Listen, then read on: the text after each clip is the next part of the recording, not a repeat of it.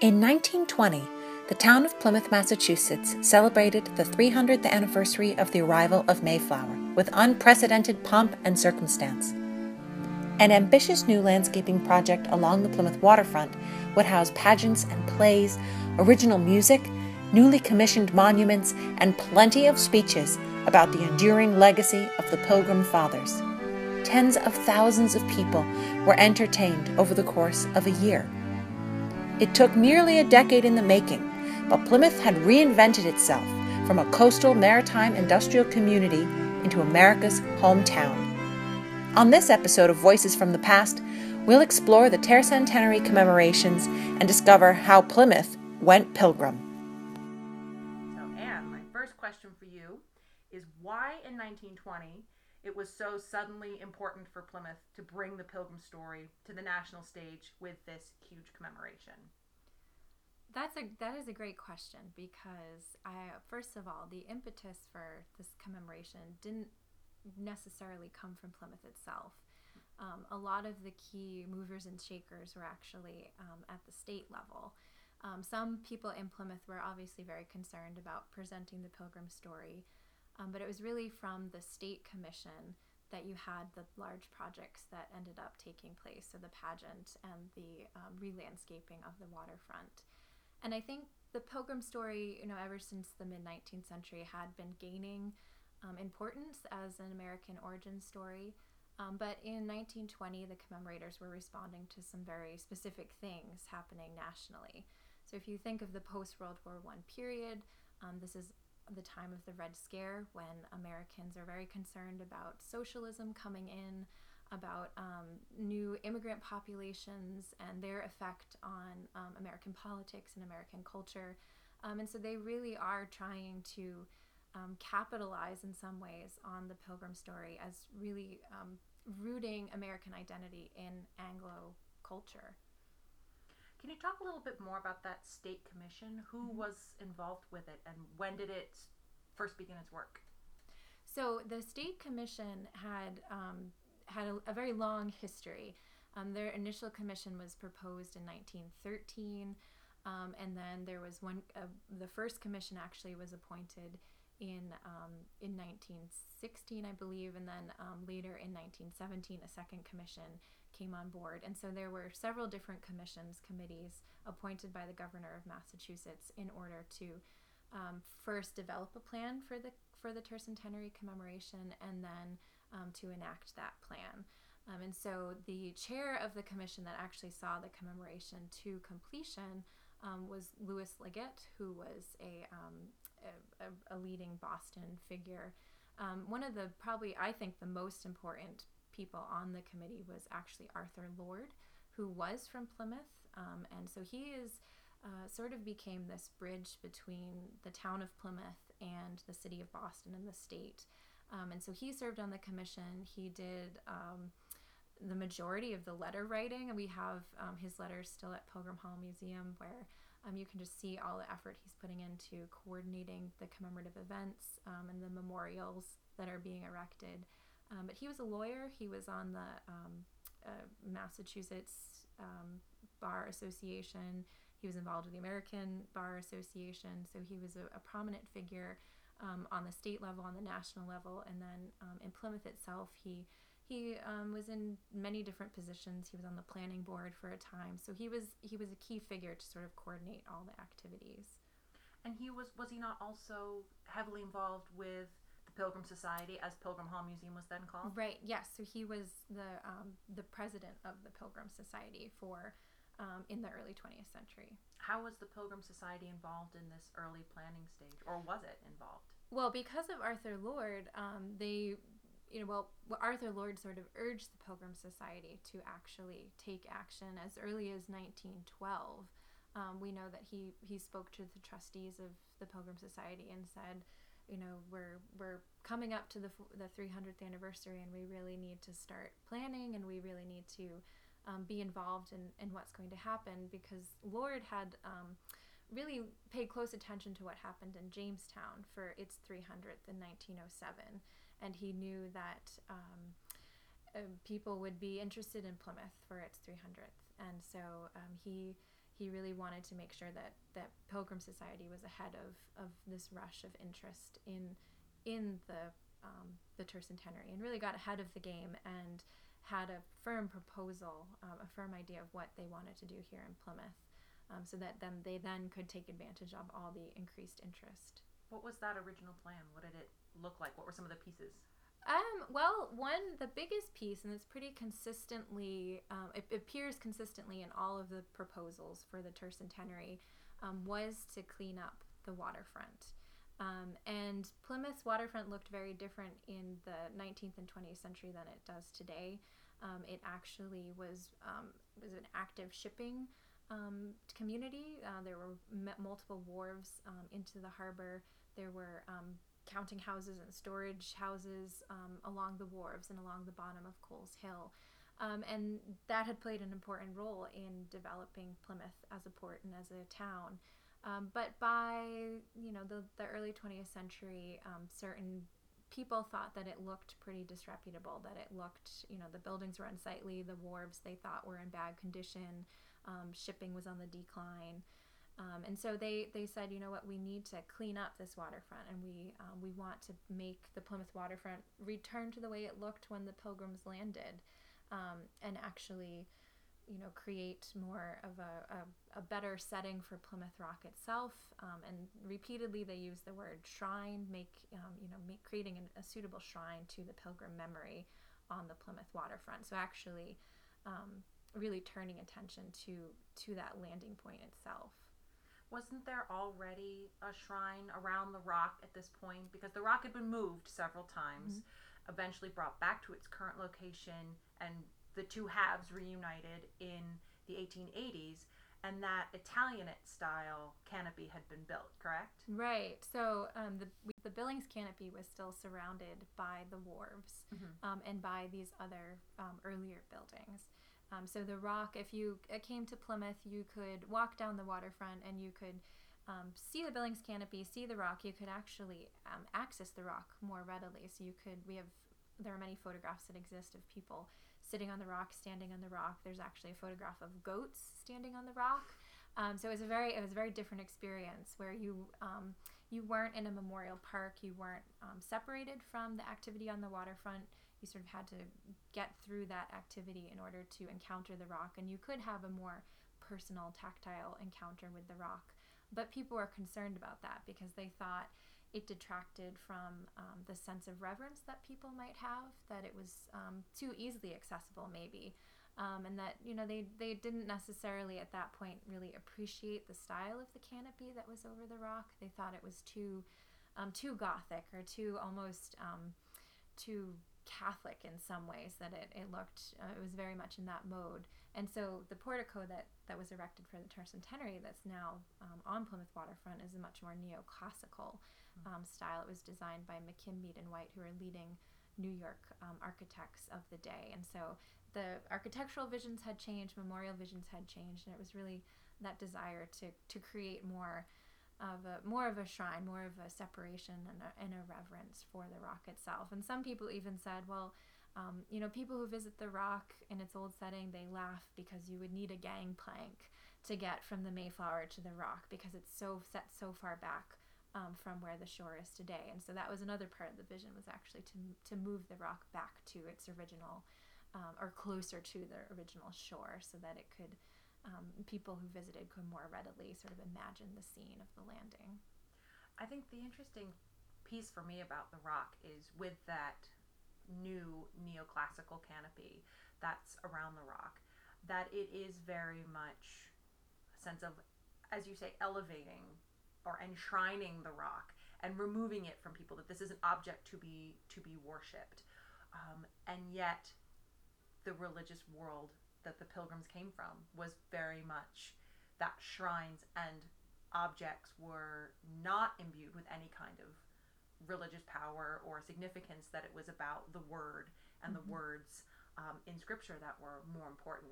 So I've always found that juxtaposition really interesting, that in the early 20th century people wanted to worship the story and the people and the objects that they came with, whether that's furniture or even their own people's own positions as a Mayflower descendant, or something like the Rock, because today in 2016 on the waterfront we still see people visiting the Rock, but I'm sure you see here at Plymouth Antiquarian Society, we see at Plymouth Plantation, visitors want that personal experience again, that they want to feel connected to the story. So a different kind of understanding, that it's not worship from afar, but it's sort of worship through understanding, in a very different way. And it's interesting because even at the time of the tercentenary, people did record reactions to the Rock that weren't in line with what the commemorators anticipated. So I think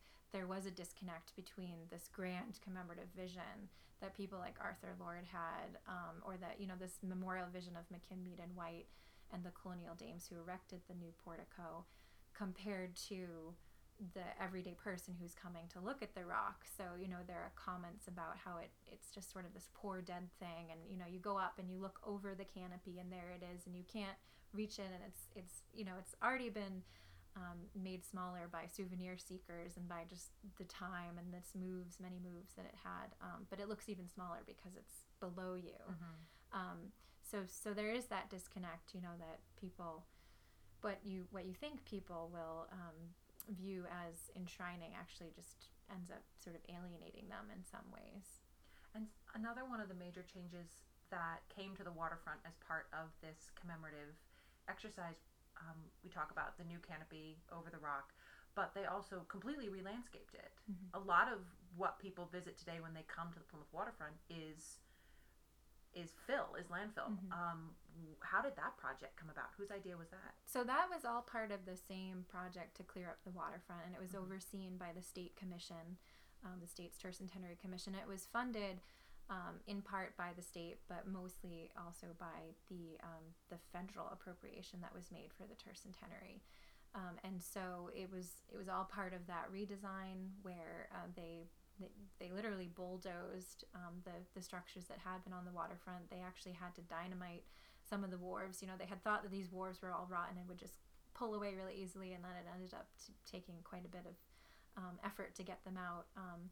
But again, that's all just sort of this idea of we're going to reset the Rock and we're going to re-landscape it. And they were they wanted to be very particular about what kind of trees they planted. So they actually, I don't know if they were very successful in that, but they had this vision of planting native trees, sort of reimagining the landscape as, again, as the Pilgrims first would have seen it if it had been unspoiled, so to speak, which, again, sort of ignores the fact that Patuxet had been lived in for centuries by other people. So not really paying any attention to that side of the story, but just sort of thinking about Pilgrims arriving and having the Rock here on the waterfront in a completely wooded, again, in their mind, unspoiled backdrop.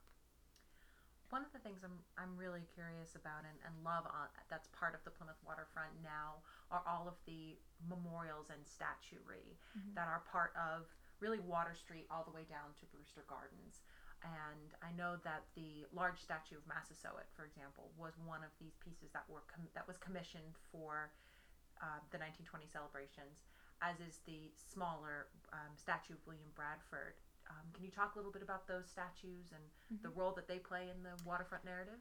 Right. So it's pretty interesting because a lot happened between these initial proposals for the tercentenary and then the actual date in 1920.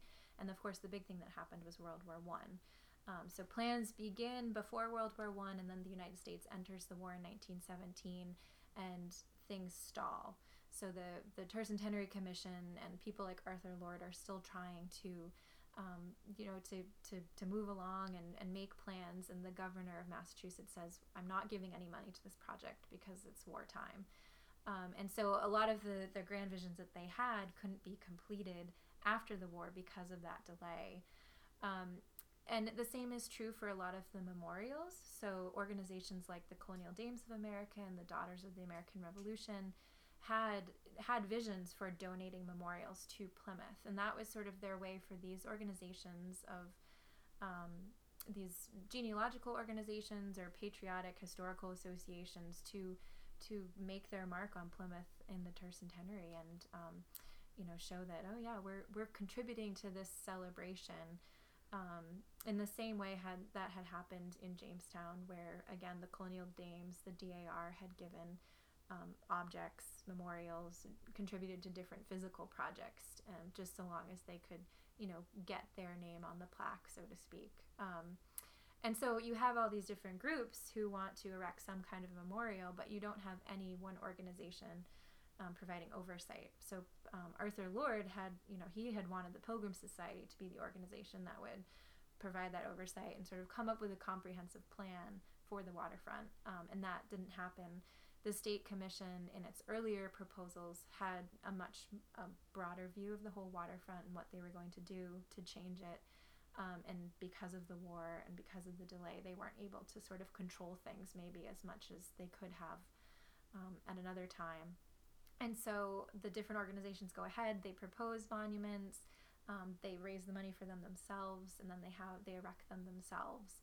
And so it does end up feeling very scattered because there's no one architect who's actually designing all of them or coordinating all of them. And so the architect with McKim, Mead, and White, who designed the portico over the rock, actually really wanted to be that figure who was coordinating these different efforts. And he did submit certain proposals, but they're just because of time and politics and money, that never really happened.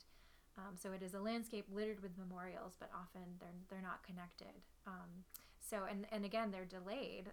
The waterfront itself was cleared starting really in December of 1920, so after the official anniversary of the Pilgrim Landing. And then it's completely cleared for the summer of 1921 when the state puts on the Pilgrim Spirit pageant held on the cleared waterfront. And then it's not until November of 1921 that the portico over the rock is dedicated. It's not actually until 1925 that the memorial fountain to the women of the Mayflower, which was donated by the Daughters of the American Revolution, was dedicated. So you had, that project was proposed before World War I, went through multiple iterations, multiple designs, multiple locations were proposed for it. And so with all those delays, it wasn't actually dedicated till 1925, even though it's, it is a tercentenary monument because that was the anniversary for which it was created. You mentioned they did a pageant in 1921. Yes. What did it consist of? Mm-hmm. So that was the second big initiative by the state, was to put on this grand historical pageant. And these pageants like this were very popular in the late 19th century, early 20th century.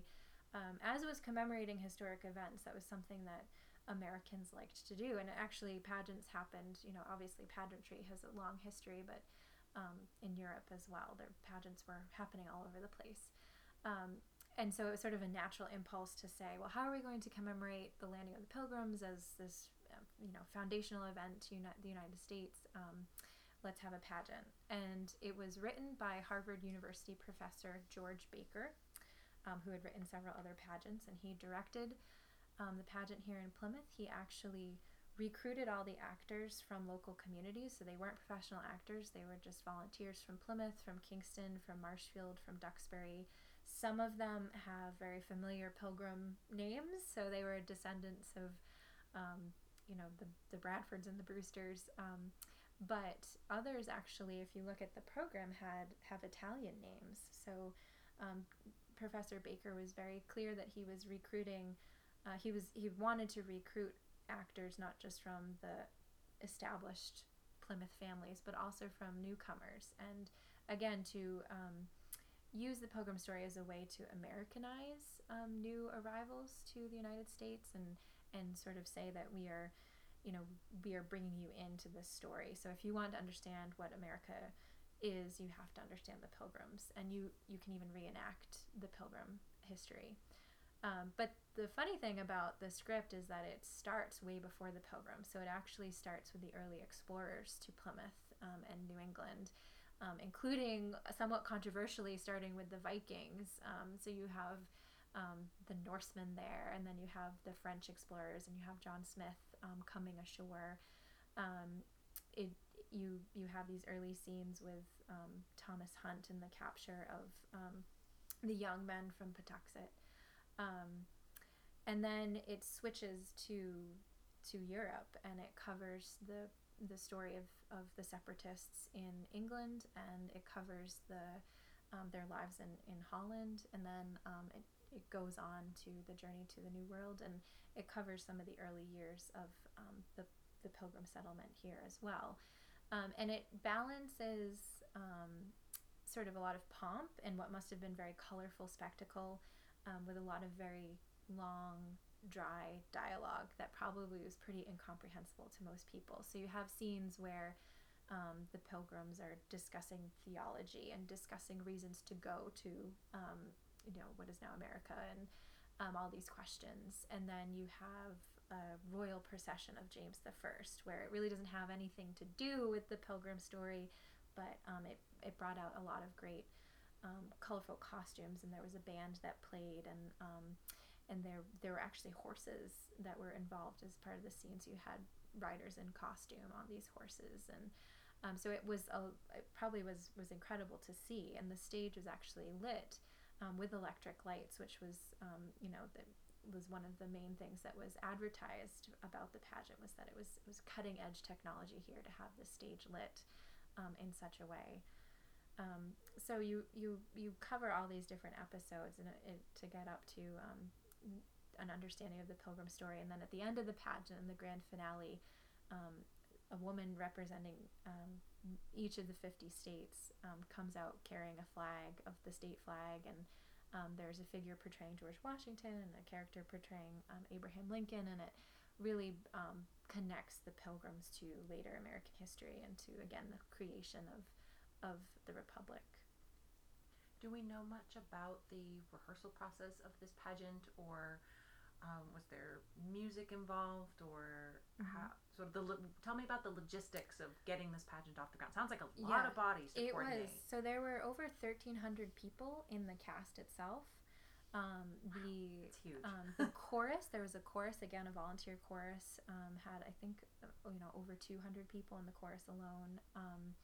Again, they had a band from Boston that came down to perform. They had multiple composers who composed the music, and lyricists. They had local women who actually spent hours and hours and hours creating the costumes for all of the characters. Rollo Peters was the artistic designer for the pageant, and he did all the costume designs himself. Some of them were very elaborate, so King James's costume was very colorful and very elaborate, and actually it was the Pilgrim costumes that were pretty drab, again, sort of possibly to emphasize the differences between separatist culture and the Church of England, but anyways, this whole range of costumes were created by these local women on their sewing machines, and all the props were made by hand, of course. So it took a lot of effort. There were many rehearsals leading up to the pageant, and then it was performed 12 times in the summer of 1921. And it was performed outside? It was, right. So right on all the land that had been cleared on the waterfront, that became the pageant stage. And they set the grandstands were set on Coles Hill, or sort of along Coles Hill, so that people would sit there and then look out on the stage and across out into the harbor itself. How much did it cost to go to the pageant? Do we have any records of that? Yes, I know. I do have that. It's I don't have it off the top of my head, though. But probably would seem like nothing to us today in comparison. Maybe a couple of dollars. Yes. No, it wasn't exorbitant, but I mean, thousands of people saw it.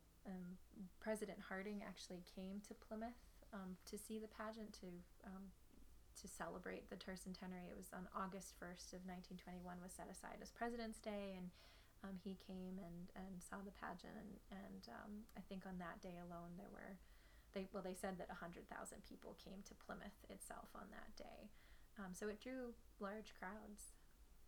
So there are a lot of moving pieces in this commemorative exercise, between reshaping the waterfront, developing this pageant, I'm curious, was this the first major commemorative exercise of the arrival of the Mayflower? I think it's safe to say that it was bigger than anything that had happened before. In 1820, when the Pilgrim Society is founded, that's 200 years after the arrival. The Pilgrims are far enough back in history that they're starting to gain that sort of mythic status. And there are, sort of dinners, lectures, that kind of thing happen pretty regularly, of course, celebrating Forefathers Day. There are a lot of local plays and pageants that are written and that take place in the years before the tercentenary. So there had always been commemorations of the event, especially locally. But this was certainly the biggest commemoration that had happened in Plymouth. What was the response from local people? My favorite response is recorded by my great-grandmother, who was a member of the pageant chorus, and she took her children to see the pageant. And so my great aunt, who would have been maybe 9 or so at the time, reported that she really liked the dances. She really liked the colors and the spectacle of the scenes where there was dancing and there was music, but she didn't like those pilgrims because they just stood around and talked a lot. So I think that gives that's probably I imagine what most people thought. I mean, the reviews of the pageant were very positive.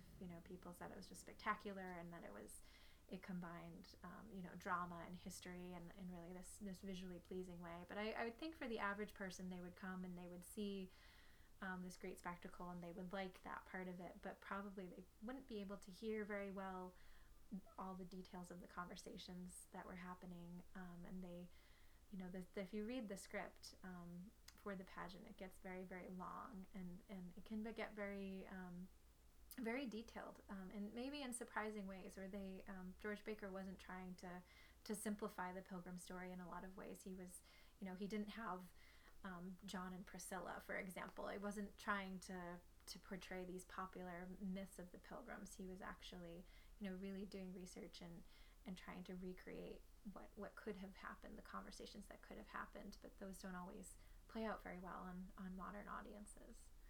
Do you think the commemorative exercises, these celebrations, did they change the way 20th century Americans thought about the Pilgrims, or at least those who were in attendance at the pageant and just come to see the waterfront?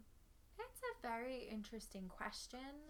I know that Arthur Lord, to go back to him and his memorial vision, he was pleased with the work that had happened. I think he thought that cleaning up the waterfront and the new memorials really did a lot to highlight the Pilgrim story.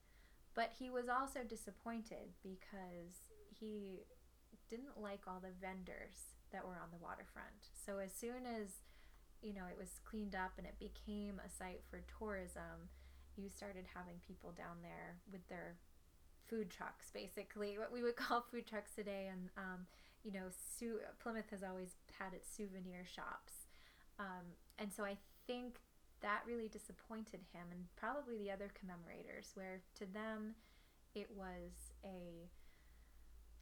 there was this divide between commercialized heritage and true reverence for the past and for the forefathers. But I think those two things have always existed, where someone can have a meaningful experience or feel like they have a greater understanding about American history, and at the same time want to buy a trinket to take home with them. So I think it's really hard to judge whether whether the commemoration itself impacted the broader conception of the Pilgrims in the public. I don't think it really did anything to change the narrative of the Pilgrim Fathers. I mean, it reinforced that narrative of the Pilgrims and the importance of their settlement. But it did drastically change Plymouth itself. It changed how those people either living in Plymouth or coming to visit Plymouth experience the Pilgrim legacy. And so, I like to call it the pilgrimization of Plymouth, where before you had people coming and, wanting to learn more about the Pilgrim story and going to see the rock, and, buying their souvenirs downtown. But now you have a whole waterfront that is no longer or minimally an active waterfront, and is much more geared towards that tourist audience. And so it really does change the way we think about, we interact with Plymouth itself. And we're going now making plans for the 400th anniversary in 2020.